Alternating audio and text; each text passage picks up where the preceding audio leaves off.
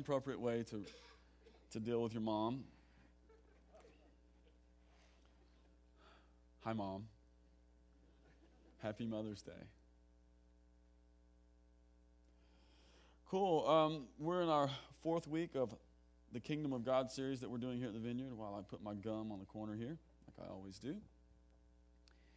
So we've been plowing the last 3 weeks.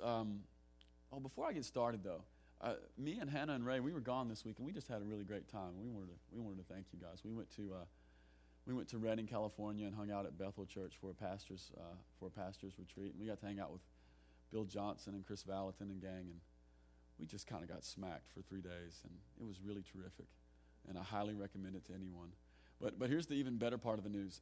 You fly 3,000 miles and you pay some money, and you travel and you get completely worn out, only to find that what's over on the West Coast is pretty much what you have here in Kentucky. And I don't think that's an exaggeration, and I don't think I'm biased to the point that I can't see the truth.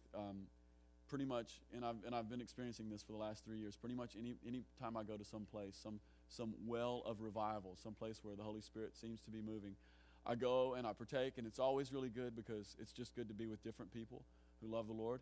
But at the same time, I come away going, it's just pretty much what's at home, And so the good news is, we're not that far off. The Lord is doing things right here with us, and that's good news for me, and it should be good news for you. And so really, if you're not encountering the Lord, ain't my fault. Just want to put that out there. That was from my pastor heart. Which I'm learning, I actually kind of don't have one. So it's just really good news for you guys that Andrew Ward is a part of this church. Everybody know Andrew? Yeah, we call him St. Andrew for a reason.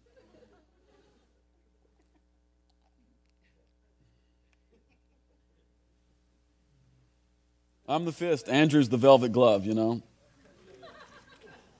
I'm okay with that. Awesome. So, like I was saying, this is our 4th and final week on our series about the Kingdom of Heaven. We've spent the last 3 weeks plowing through the Scriptures. Really, more accurately, what we've been doing is we've been surveying the Scriptures. You guys ever go out to like a pond or something, get a smooth rock and throw a stone across?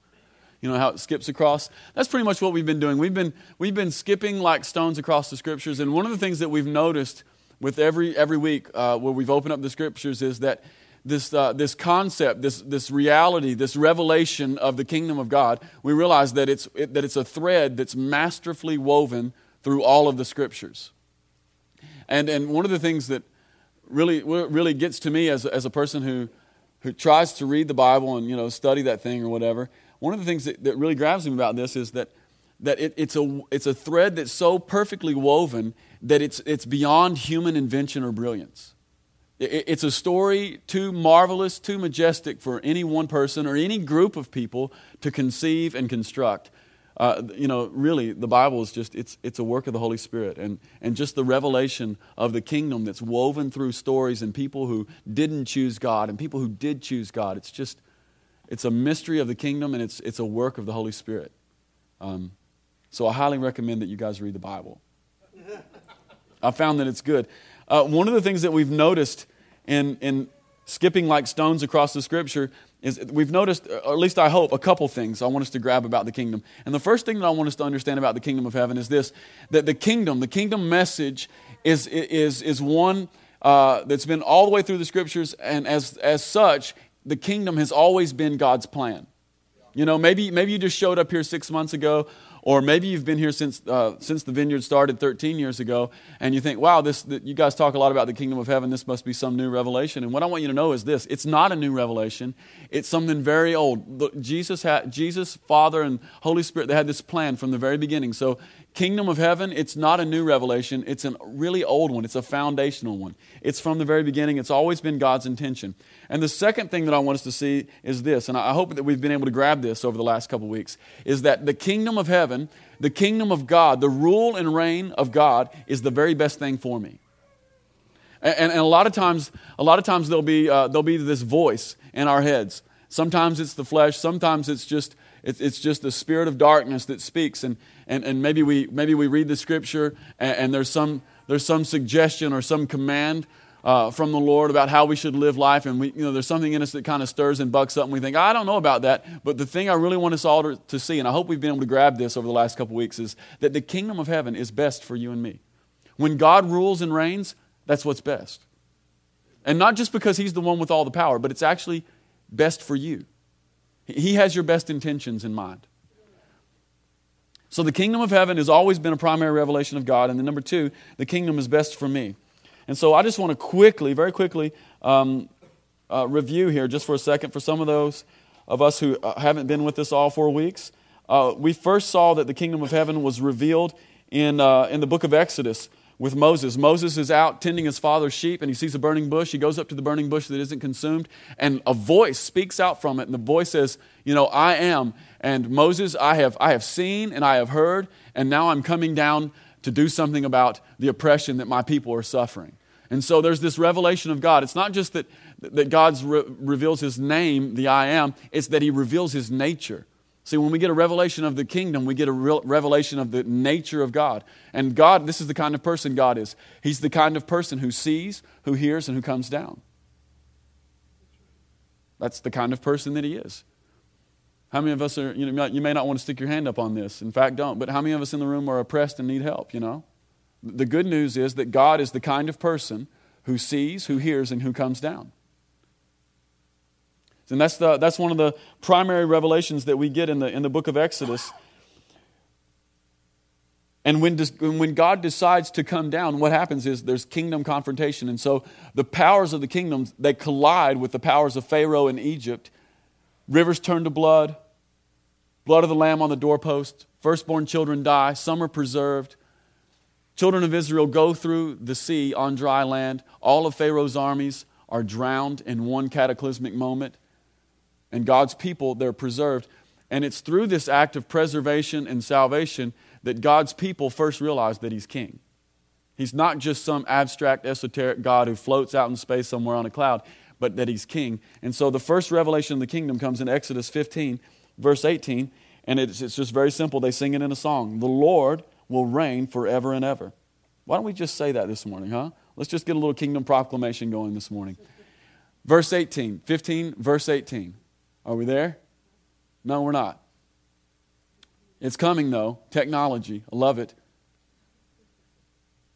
It will come. I'm prophesying that it will come. It will come on the screen.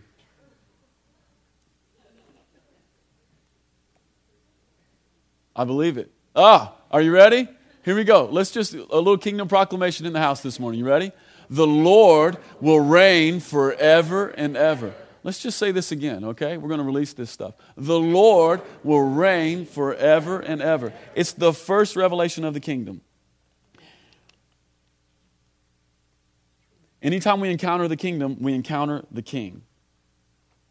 And again, it's best for everyone.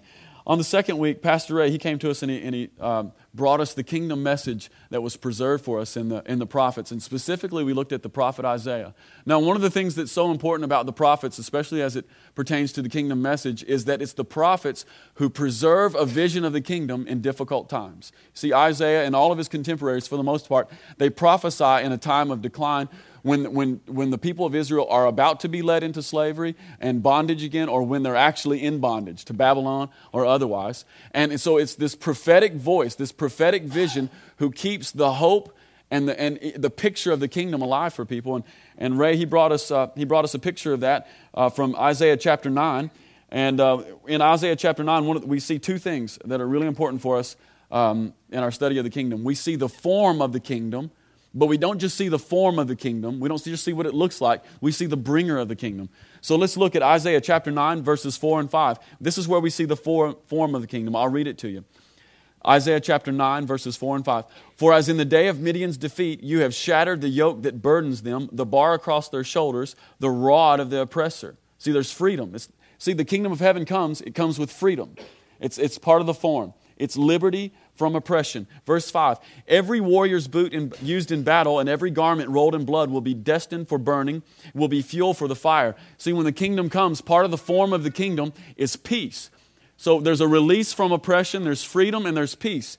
But it's not just the form of the kingdom, It's the bringer of the kingdom. It's Isaiah chapter 9, verse 6. For unto us a child is born, to us a son is given, and the government will be upon his shoulders, and he will be called Wonderful Counselor, Mighty God, Everlasting Father, Prince of Peace. And here's what I want you to notice this morning, that the effects of the kingdom, the peace, the freedom, the light, the calling, the destiny, the joy, the effects of the kingdom, they're tied to the bringer of the kingdom. Do y'all see that in the scripture? They are because someone came. And so what I want us to realize from this is that it's impossible to separate the effects of the kingdom from the king. To speak about the effects of the kingdom is to speak about the king. To speak about the king is to speak about effects of the kingdom. They're one and the same. And so again, if I haven't already said it enough this morning, the kingdom of heaven is what's best for you. And then there's a revelation that's inside of that. If the kingdom of heaven is what's best for us, if it's impossible to distinguish, if it's impossible to divide the king from the effects of the kingdom, then there's only one thing for us to do this morning, and that's to make him king. Because the kingdom of God exists anywhere the rule and reign of God exists. It's not located in boundaries or borders. It supersedes all borders. And then last week we looked at Jesus and his announcement of the kingdom in Luke chapter 4. And Luke chapter 4 is Jesus' inaugural address. You know, Barack Obama in January, he got up and he talked for over an hour, and he gave us, his inaugural speech. Well, Jesus did the same thing, only he did it in about 6 sentences.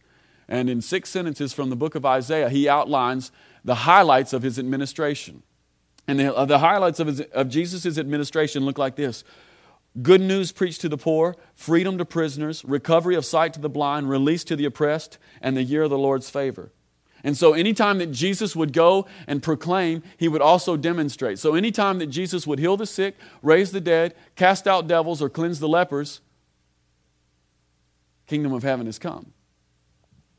So there's this interplay between the proclamation of the kingdom and the good news of the kingdom realized. And one of the things that we saw last week is that Jesus comes to his hometown and he gives them his inaugural address, and his own people, the people that he grew up with, they reject him and they decide, well, let's run him out of town and maybe throw him over a cliff.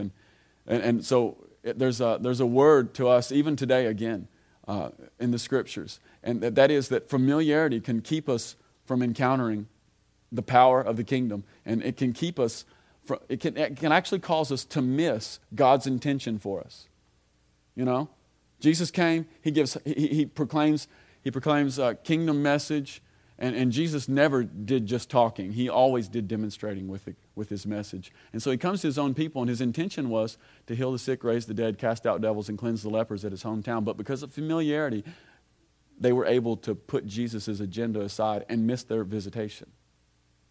And we think, wow, those people, those bad people in the scripture, And the truth of the matter is, it's the same message for us this morning. We can be so familiar with what we think God has come to do that we miss him when he shows up. And that would be just a tragedy. So those are the last 3 weeks. Well, we've got a new message on the kingdom this morning. So if you'd like, I'd like you to turn to 1 Corinthians chapter 4. We're going to look at one verse this morning. We're going to look at one verse, and we're going to talk about the implications of one verse in the kingdom. 1 Corinthians chapter 4, verse 20. It's not my intention to do violence or to murder the scripture this morning, but we're going to pluck one scripture right out of context this morning and hopefully work some context back into it. But that being said, you really should go ahead and read the first 4 chapters this week. I timed myself yesterday. It took me 7 minutes to read 4 chapters. So, like I've told you guys before, I'm a really slow reader and I'm not very smart. So you guys could probably read it in like 3 or 4 minutes. So you should do that this week. 1 Corinthians chapter 4, verse 20. Everybody there? Say, uh-huh. Uh-huh. This is what Paul says to the Corinthian church. He says, for the kingdom of God is not a matter of talk, but of power. The kingdom of God is not found in words, it's found in power. Why don't we just pray and ask the Lord to come and break open Revelation for us this morning? That'd be all right?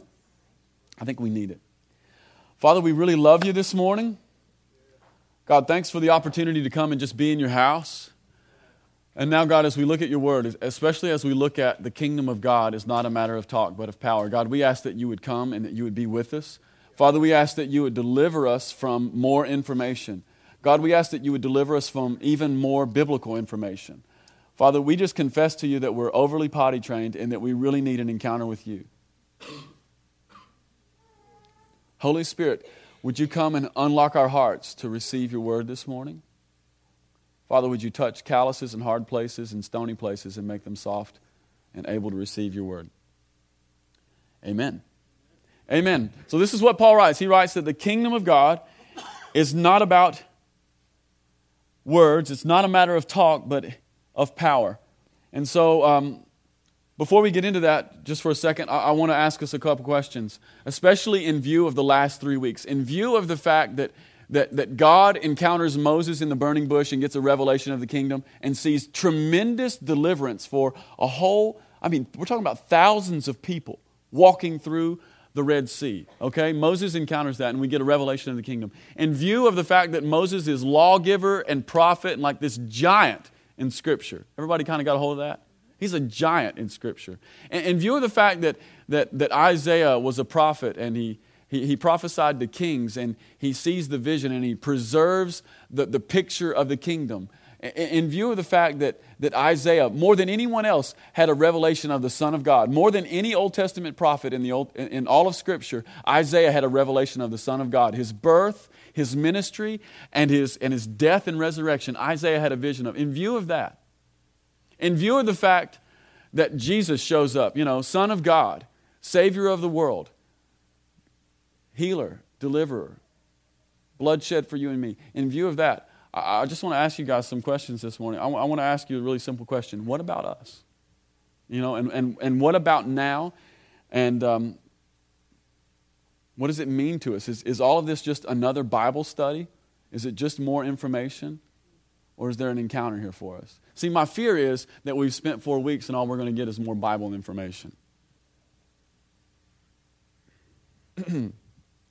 You'd be only slightly better off studying the Bible than calculus if all we get is more Bible information. So what about us? The kingdom of God is not a matter of talk, but it's a matter of power. I want to talk to you just for a second at least about what I believe is at stake in all of this, especially for us as a church. Especially for those of us who kind of identify ourselves as, Vineyardites. I want to talk to you guys just for a second out of my heart about what I feel like is at stake. What I feel like is at stake for our community and our town is this. I just feel like more and more every day, the more I live here in town, the more people I meet, the more family interaction I have at school and with sports and stuff, I've become more and more convinced that Campbellsville is an unreached people group. And you go, wow, that's kind of a bold statement. But I'm absolutely convinced of it these days. Campbellsville, for the most part, is an unreached people group, not unlike any African country that you might feel like you're called to. You say, well, Adam, how do you come to that conclusion? I come to that conclusion like this, and many of you in the room have probably had similar experiences. You go up to someone. We could go into any store at any place in Campbellsville. We could sit down in any restaurant. We could go to almost anyone's house, and we could look at them right in the eye and we could say, hey, do you know Jesus? Or are you a Christian? We could talk in any sorts of these sentences. We could try to investigate their spirituality. We could ask them, have you been baptized? Are you a believer? And what would everyone say? Everyone's going to say yes in Campbellsville. But what's the reality? Here's the deal. I've met too many people who got baptized on Sunday morning but beat the crap out of their wife Monday, Tuesday, and Wednesday in this town. And so one of the things I've realized is that there's a whole lot of right answers and there's very little fruit here in our own town. Even in our own county, there's 25,000 people, and I would be willing to bet a $100 bill to anyone in the room. That's right, the pastor would be willing to gamble on this one.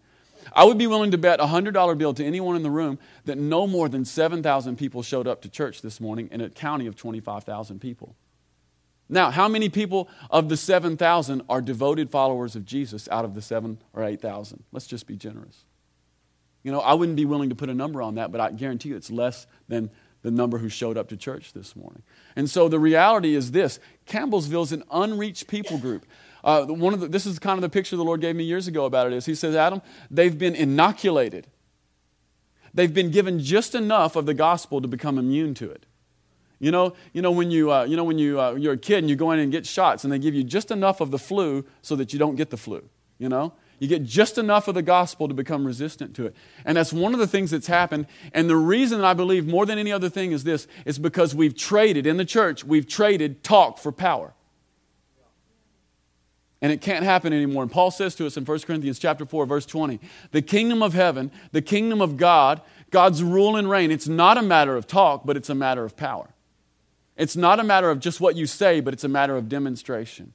It's a matter of proof. I like to use that word proof. It's a very unpopular word in the church, but it's a truth. Proof. Where's the proof? It's that old Wendy's commercial from back in the 80s. Where's the beef? The grandma? Where's the proof? So I've become convinced that Campbellsville, for the most part, is an unreached people group desperately needing the inbreaking of God's rule and reign. You know what Campbellsville doesn't need? Campbellsville doesn't need more messages about Jesus. What Campbellsville needs is more demonstrations that Jesus is King. That's really what Campbellsville needs. Because the kingdom of heaven is not a matter of talk, but of power. And see, here's the deal. We live in a culture that loves talk. There are self-help books. There are shelves of self-help books at every bookstore. And pretty much the conclusion that all the books come to is if you'll just talk it out, it'll get better. And, I've been married and talking helps sometimes, and sometimes talking only makes it worse. In fact, I remember one time Heather and I were first married, and the more we talked, the more angry she got at me. And we didn't have a lot of money back then, and we had just bought some furniture for a house, and we had one of those really cool touch lamps, But I just thought was awesome. 10 years ago it was awesome, It's not very cool anymore, but 10 years ago it was pretty awesome. You touch it and it keeps getting brighter. And the more we talked, the angrier everyone got. And you guys know my wife. She's not a violent person, but she takes the lamp and she launches it at me. I just want to tell you, sometimes talk's not the issue. It's not the answer. Sometimes talk only makes it worse. We live in a culture where Tyra Banks has her own talk show. If any of you guys have ever seen it, it's insufferable. And you think, how is this happening? Well, it's because we value talk. We value entertainment. We value the exchange of ideas. We value, we just can't handle dead space. Dead air is very uncomfortable. We value talk. Well, let's talk about what we mean here. Because the kingdom of God is not a matter of talk, but of power. And we need to talk just for a second about what we mean by power. Because I realize that to some people in here, the notion of power causes us to bristle a little bit, For some of us in the room, we've kind of got this 21st century egalitarian mindset that is suspicious toward power. Because, we've all heard that, absolute power what? Corrupts absolutely. And there's an element to which that's true. But we're not talking about that kind of power this morning. Just want to let you guys know. We're not talking about that kind of power. And then there's some others of us in the room who are maybe a little less philosophical than that. And some others of us in the room who are maybe a little less philosophical and a little less worried about absolute power corrupting absolutely. Some others of us may have this, what I call kind of like the poor me or the poor sinner syndrome. And so we're uncomfortable with power because we're positive that God wouldn't want to do anything with me. I'm a miserable sinner, I'm just a miserable sinner saved by grace. Praise the Lord. You guys have heard this. Oh man, Ray and I hear this all the time. How are you doing? Oh, just surviving. Are you kidding me? Surviving? Are you joking me? So some of us maybe in the room maybe have this sort of mindset. God couldn't potentially use me because I'm too beat up, I'm too unworthy, I'm too shy, too timid, too sinful, too needy, too small to be powerfully used by God. Then the others of us there might be a few in the room who are presumably excited about being used with power because it comes with notoriety, There's something about power that's a little sexy even in the church. Everybody wants to be famous, right? So I want to tell us this morning, those three things, that's not what we're talking about. I want to tell you what we are talking about. We are talking about power to it's Matthew 10, verse 8. The power to heal the sick, raise the dead, cleanse those who have leprosy, and drive out demons. We are talking about Matthew chapter 25, which is food for the hungry, water for the thirsty, invitations for strangers, clothing for the naked, care for the sick, and visits for those in prison. What I am talking about this morning is 2 Corinthians chapter 10, verses 3 through 5. For though we live in the world, we do not wage war as the world does. The weapons we fight with are not the weapons of the world. On the contrary, they have divine power to demolish strongholds.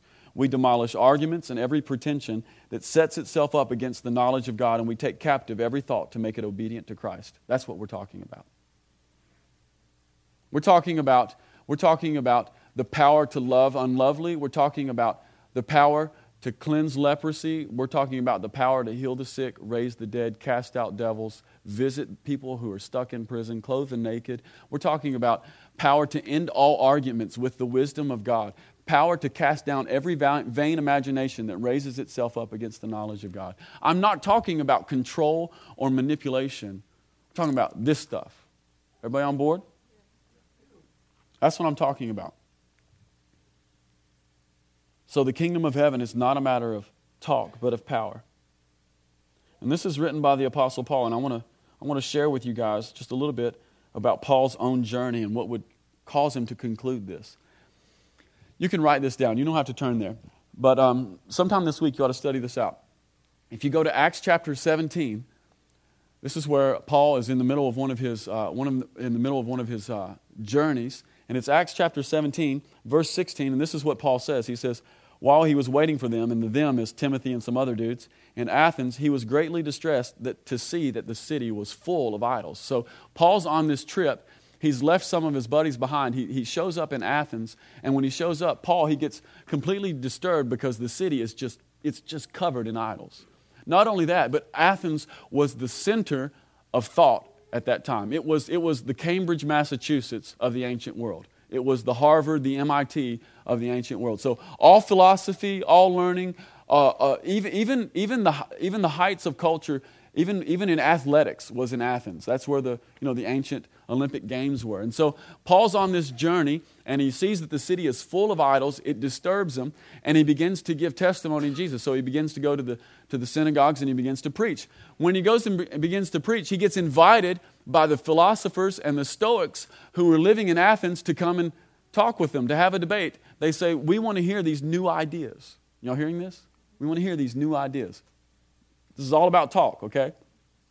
Paul goes and he preaches the gospel.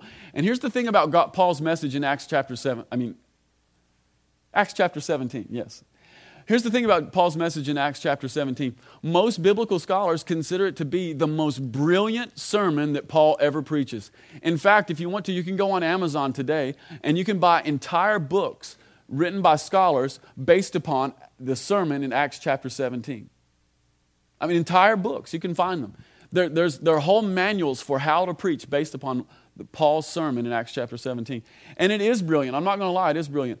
Paul, he gives clear and beautiful testimony to the fact that Jesus came in the flesh and was born of the Spirit. And here's the other thing. Not only that, but even during Paul's sermon, he even begins to quote their own poets. Paul takes their culture and inserts it. So he's just like honoring the culture. He's done everything he can do to bridge the gap. And then this is what ends up happening.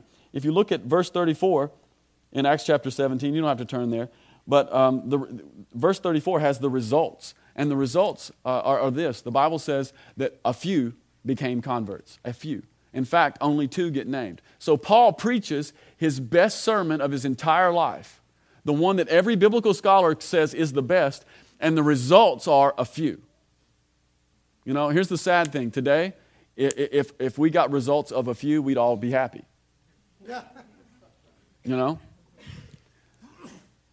Most of us are satisfied with a few. Paul preaches his very best sermon, and the results are a few. 2 people. Probably a handful of others, but 2 people. Then, the next chapter is Acts chapter 18. Paul travels to Corinth. And in Corinth, Paul has all-out revival. There's all-out revival. In Athens, best sermon ever, a few. In Corinth and in Ephesus, the next couple places that Paul travels, it's all out revival. In fact, in Ephesus, it says that Paul did extraordinary miracles there. And it's all out revival in Corinth as well. Because in Corinth, this is amazing. Oh, the synagogue ruler and his whole household become believers. Let me tell you, that just doesn't happen, okay? Unless the power of the Holy Spirit is on you. And so it begs the question, what's the difference? What's the difference between Athens and Corinth? Well, the difference between Athens and Corinth is in 1 Corinthians chapter 2, verses 1 through 5. This is what Paul says to those believers. He says, "When I came to you, brothers, I did not come with eloquence or superior wisdom as I proclaimed to you the testimony about God. For I resolved to know nothing while I was with you except Christ Jesus and Him crucified. I came to you in weakness and fear and with much trembling. My message and my preaching were not with wise and persuasive words, but with a demonstration of the Spirit's power." Y'all catching this? My message and my preaching were not with wise and persuasive words, but with a demonstration of the Spirit's power, so that your faith might not rest on men's wisdom, but on God's power. What's the difference? The difference is Paul, when he goes to Corinth, he doesn't settle for just a message, but he settles for nothing less than a demonstration of the Spirit's power. And that leads him to, by the time he gets to 1 Corinthians chapter 4, verse 20, to conclude that the kingdom of God is not a matter of talk, but of power. The kingdom of God is not a matter of talk, but of power. You see, Acts chapter 17, when Paul shows up in Athens, he's disturbed because the city is full of idols. And what I want to tell you this morning is a city that's locked in idolatry, not unlike our own. Any city in America, not unlike any city in the world. Any city that's locked in idolatry, the answer and the solution isn't more talking. It's a demonstration of the Spirit's power. That's the only solution. That's the only solution. And so one of the things I want to do this morning is I just really want to prick our hearts, and I want us to become convinced that it's the only solution. And committed to the fact that it's the only solution. I want you to remember another society that was full of idols and demonic worship. And we've already talked about it. It's the way we opened up this kingdom series. In Exodus, God says, I want you to go to Egypt, and I want you to bring my people out. See, it wasn't talk that convinced Pharaoh. It was the power of God moving on His people. See, idols don't bow down to talk. Idols don't release. Demons don't release because you have a good talk. People don't believe because your message is convincing. See, here's the problem with that sort of mindset. The problem is this: anything you can talk a person into is something they can be talked out of. And so, the kingdom of heaven is not a matter of talk, but of power. And so, Vineyard, more than ever, it's been kind of in our DNA from the beginning, but more than ever, we have to be committed to demonstrations of the Spirit's power. While we were at Bethel this week, one of the last meetings we were at, it was like the second night, Bill spoke, and at the end of his message, there was just a grace from the Lord to heal. Now, you realize the room is full of pastors. It's 850 pastors and their staffs. It's just, it's people who do kingdom work. And Bill just calls out a couple words of knowledge. He says, I just feel like somebody's got a hurt ankle on their left side, and I think you're sitting over here. He does one of those kinds of deals, and sure enough, the guy stands up, and Bill says, just 2 or 3 people around him, lay hands on him and tell the pain to leave. So they did that, and then Bill has the guy come on. He says, "Come on up front, and how are you doing?" And so the guy begins to walk, and he gets up front, and because we're seating and it's a big room and there's 850 people, you can't see his feet. Everybody aware of that? So we can't see his feet. So he comes up to the front, and he's got this ginormous boot on, like one of those walking boots, like when you really hurt your foot. Bill says, "Well, why don't you just take that off and test it out?" Guy takes it off. Bill says, "Well, test it out." Guy tests it out. He's absolutely healed. Not only that, but he starts running laps around the church.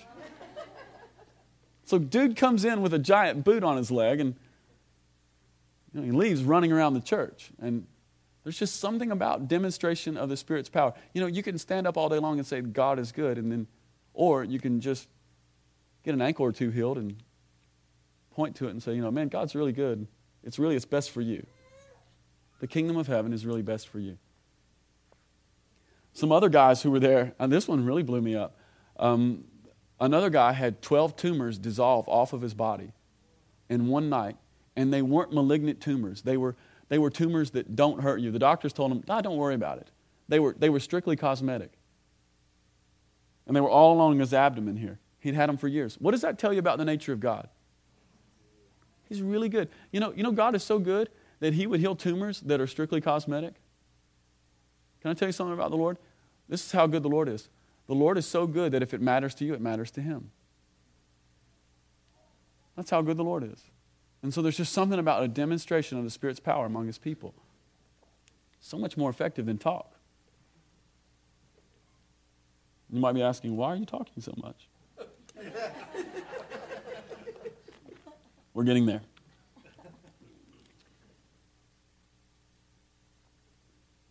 So church, we've got to pursue power. We've got to pursue a life of proclamation and demonstration. In Acts chapter 1, verse 1, this is what Luke writes in his second gospel. He says, in my former book, Theophilus, I wrote about all that Jesus began to do and teach. You see, doing and teaching go together. It's not that we forsake one, it's that they're partners. Truth and power are best friends. Now I want to talk to you just for a second about the implications of a powerless gospel. The implications of a powerless gospel. Even just from the Scriptures, if you go back and especially if you read the first 4 chapters of Corinthians, these are just some of the implications of a powerless gospel. Division. The very first thing that Paul begins to address in 1 Corinthians is division in the church. People are beginning to say, I follow Paul. Others are saying, I follow Apollos. And then like the really super spiritual ones are saying, I follow Jesus. Those guys, those people. Just want to smack those people, don't you? It's like, no, I follow Jesus. Don't we all? But there's divisions in the church. And so it's part of the implications, contextually speaking, it's part of the implications of a powerless church. A powerless church is a church that's more open to division. We'll get more into that in just a second. See, the church in Corinth was being tempted by earthly wisdom, and divisions were emerging based upon personalities. See, here's the deal. When power is gone, all you're left with is personalities, and the strongest and best personalities win. And then everyone in the room is forced to choose who they like the best. There's something about power that brings the fear of God, and it unifies. Implications of a powerless church. Division and argument. Another implication of a powerless church is pride and arrogance. Look in chapter 4. We'll start in verse 18. This is what Paul writes. He says, some of you have become arrogant as if I were not coming to you. But I will come to you very soon, if the Lord is willing, and then I will find out not only how these arrogant people are talking, but what power they have. There's something about a church that's divorced from power that gives rise to arrogance and pride.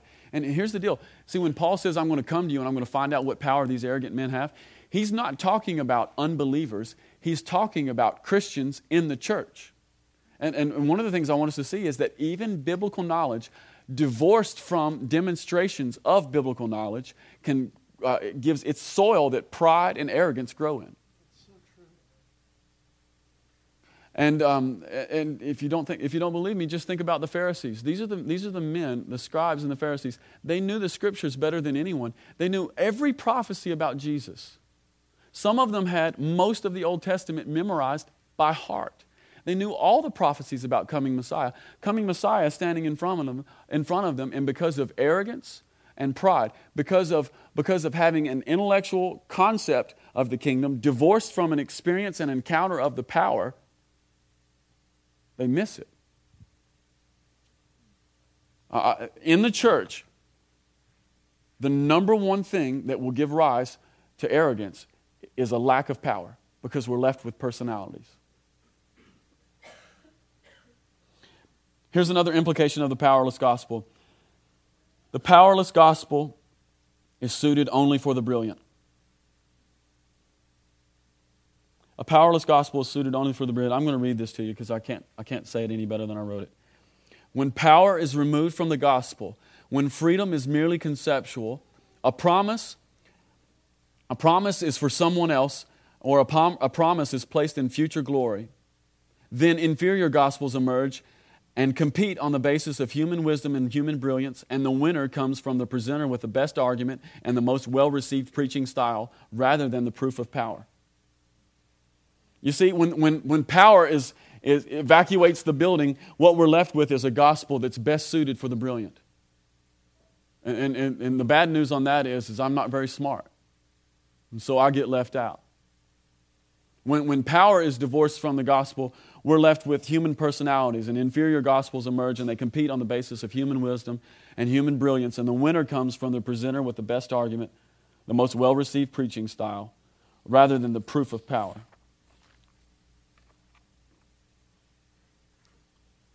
And then the final implication of a powerless church or a powerless gospel is this.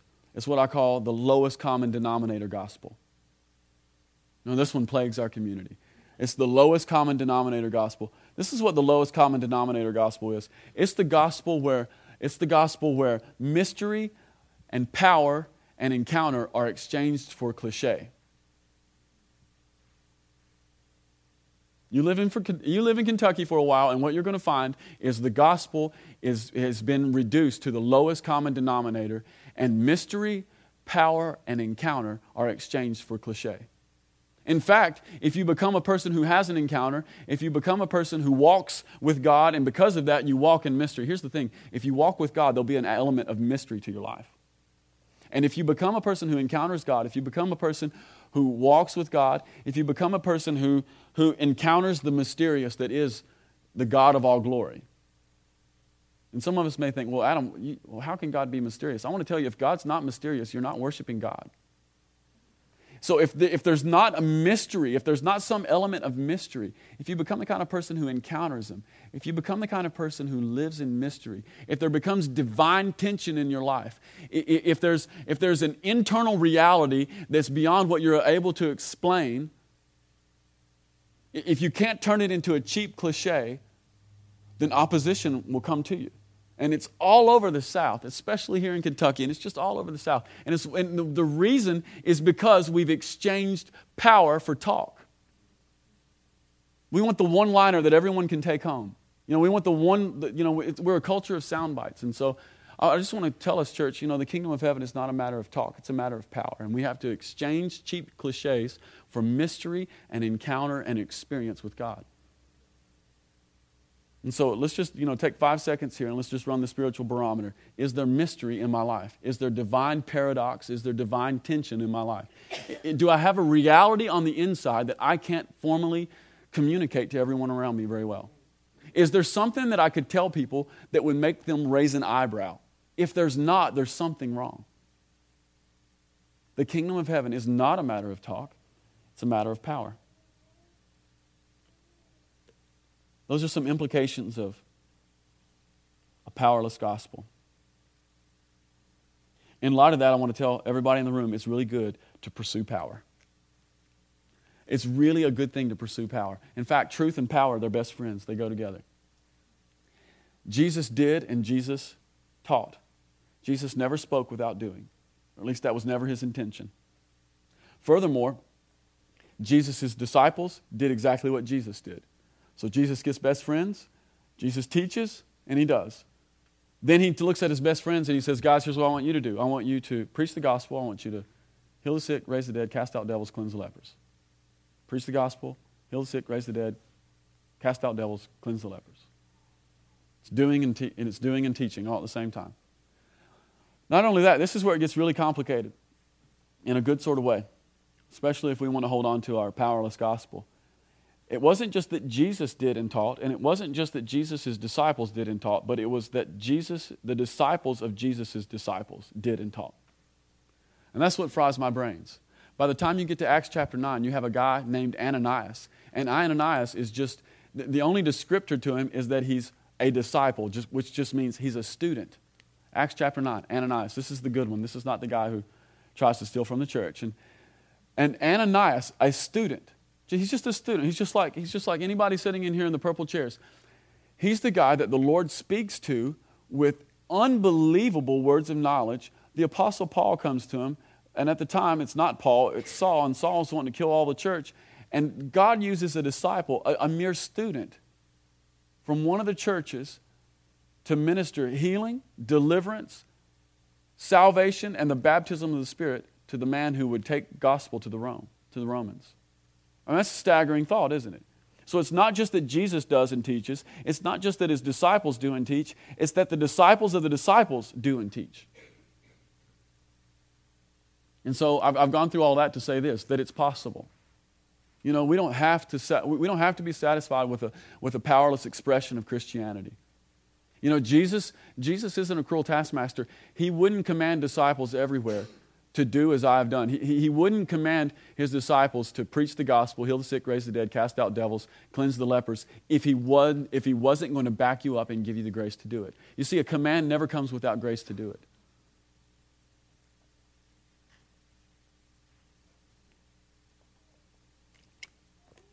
So it's good to pursue power. Not only that, but the pursuit of power actually enables us to live humbly. The pursuit of power actually enables us to live humbly. Here's what I mean by that. On the day that you decide that you're going to trade powerless Christianity for a demonstration of Jesus' superiority, on the day that you decide that, your faith becomes activated. And John Wimber used to spell faith like this. He says faith is spelled R-I-S-K. And there's something about faith that's just super risky. And so on the day that you decide to give up a powerless gospel and to move into a demonstration of the Spirit's power is the day that you moved into risk. On the day that you move into risk, you become acutely aware that you need the Lord. The people who are laughing are the people who know what I'm talking about. You become acutely aware that you need the Lord. You know, when you've got somebody sitting in front of you and they're going to die of cancer in just a few weeks and you're going to pray for them, you know, maybe you didn't have the awareness 10 seconds ago, but when you're looking into eyes who know they're going to die very soon and they're not ready to go, it comes all over you. And it's the awareness that I need the Lord. It causes us to walk humbly. It will actually cause us to not trust in ourselves. You know, when you encounter someone who has a demonic spirit, somebody in the room might be thinking, well, you know, Christians don't have demons. Those are all, they're made up fairy tales. People who believe that are people who have never encountered a demon.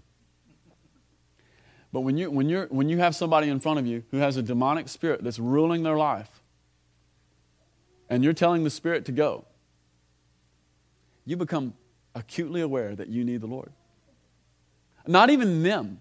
You know, not even the other person, you know. They kind of already understand that they need the Lord. But just as a minister, someone who won't stand for a powerless gospel, someone who's wanting to push into the kingdom of heaven is not a matter of talk but of power. At that point, when someone is standing in front of you with a demon who wants to be free, you become acutely aware that you need the Lord. Because here's what's going to happen. Either they're going to get free or they're not.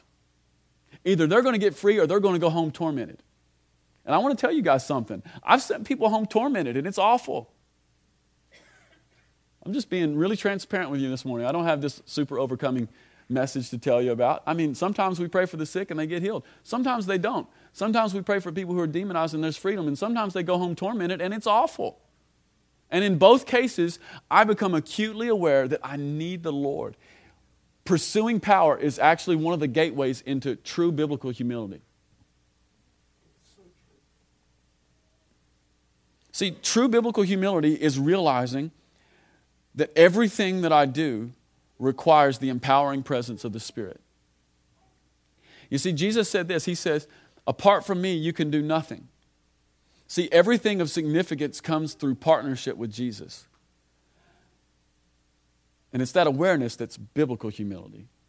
You know, the poor me, you know, I'm just a miserable sinner saved by grace. That's really not humility. That's false humility. And the Lord despises that, and it will keep you out of destiny, and it will keep people around you locked in oppression.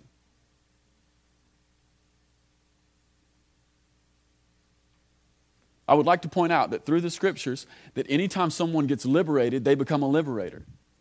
You know, Moses gets liberated from Egypt, and then what happens?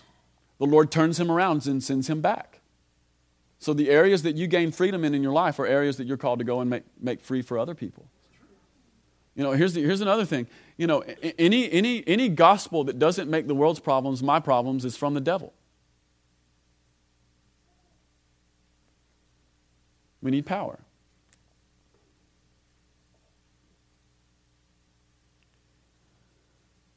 So how? Well, the how is it's just really simple. It's just you go out and you do it, and you're going to fail, and you're going to succeed, and Jesus is going to be there, and humility is going to come into your life like never before. Your reputation will go right out the window, but the presence of the Lord will be with you. Jesus, he doesn't command us to do things he won't give us grace to do. That's part of the how. One more note on pursuit, just within the context of 1 Corinthians. I find this pretty funny. See, the Corinthian church kind of gets a bad rap, They're really, they're the bad people. In their church, they had sexual immorality. No joke, I'm not kidding. They had people who had sex outside of marriage in their church. I mean, not like here, but in Corinth, they had people who were having sex outside of the holy bonds of marriage. I mean, that would never go on here, but it actually happened there. And also in Corinth, they had people who were like suing each other. I mean, I know. It's hard to believe. It doesn't happen here, but lawsuits were going on in Corinth, and there was divisions, and people were like, there was favoritism at Corinth. Thank the Lord it's not here, right? Yeah, so Corinth kind of gets a bad rap. So this is one last little note about pursuit, and then we'll tidy up and we'll do some stuff here. But so there's this really bad church where, there's divisions and where people are having sex outside of marriage, just really horrible stuff. And then there's lawsuits. So there's this church. But within that context, Paul says some really remarkable things. One of them being what we just heard this morning, that the kingdom of heaven is not a matter of talk, but of power. Then he also says in chapter 14, he says, hey guys, I want you to eagerly desire spiritual gifts. And it's really noteworthy because one of the solutions toward immorality, one of the solutions toward lukewarm living, one of the solutions toward divisions and sexual immorality and lawsuits and argument and arrogance, the solution is to not shelf spiritual gifts or pursuit of power. The solution is to invigorate ourselves toward power and spiritual gifts. Ray and I, we've talked about it several times over the years. If he or I had been the Apostle Paul in that situation, we would have just said, cool it, guys. No more spiritual gifts, no more pursuit of anything. In fact, don't even meet till I get there. But he tells them the exact opposite. And it's not just any command, it's an apostolic command, and there's wisdom inside of it. So I really want to tell you guys, we have to be convinced that power is the answer. We can't just be a people of talk. We have to be a people of power as well. And it's the pursuit of power that actually works against our base nature. There's an element where our base nature gets subdued in just pursuing the Lord for breakthrough. Amen? All right, I think I've said quite enough. I want to do a couple things this morning. If you're on the ministry team, come on up.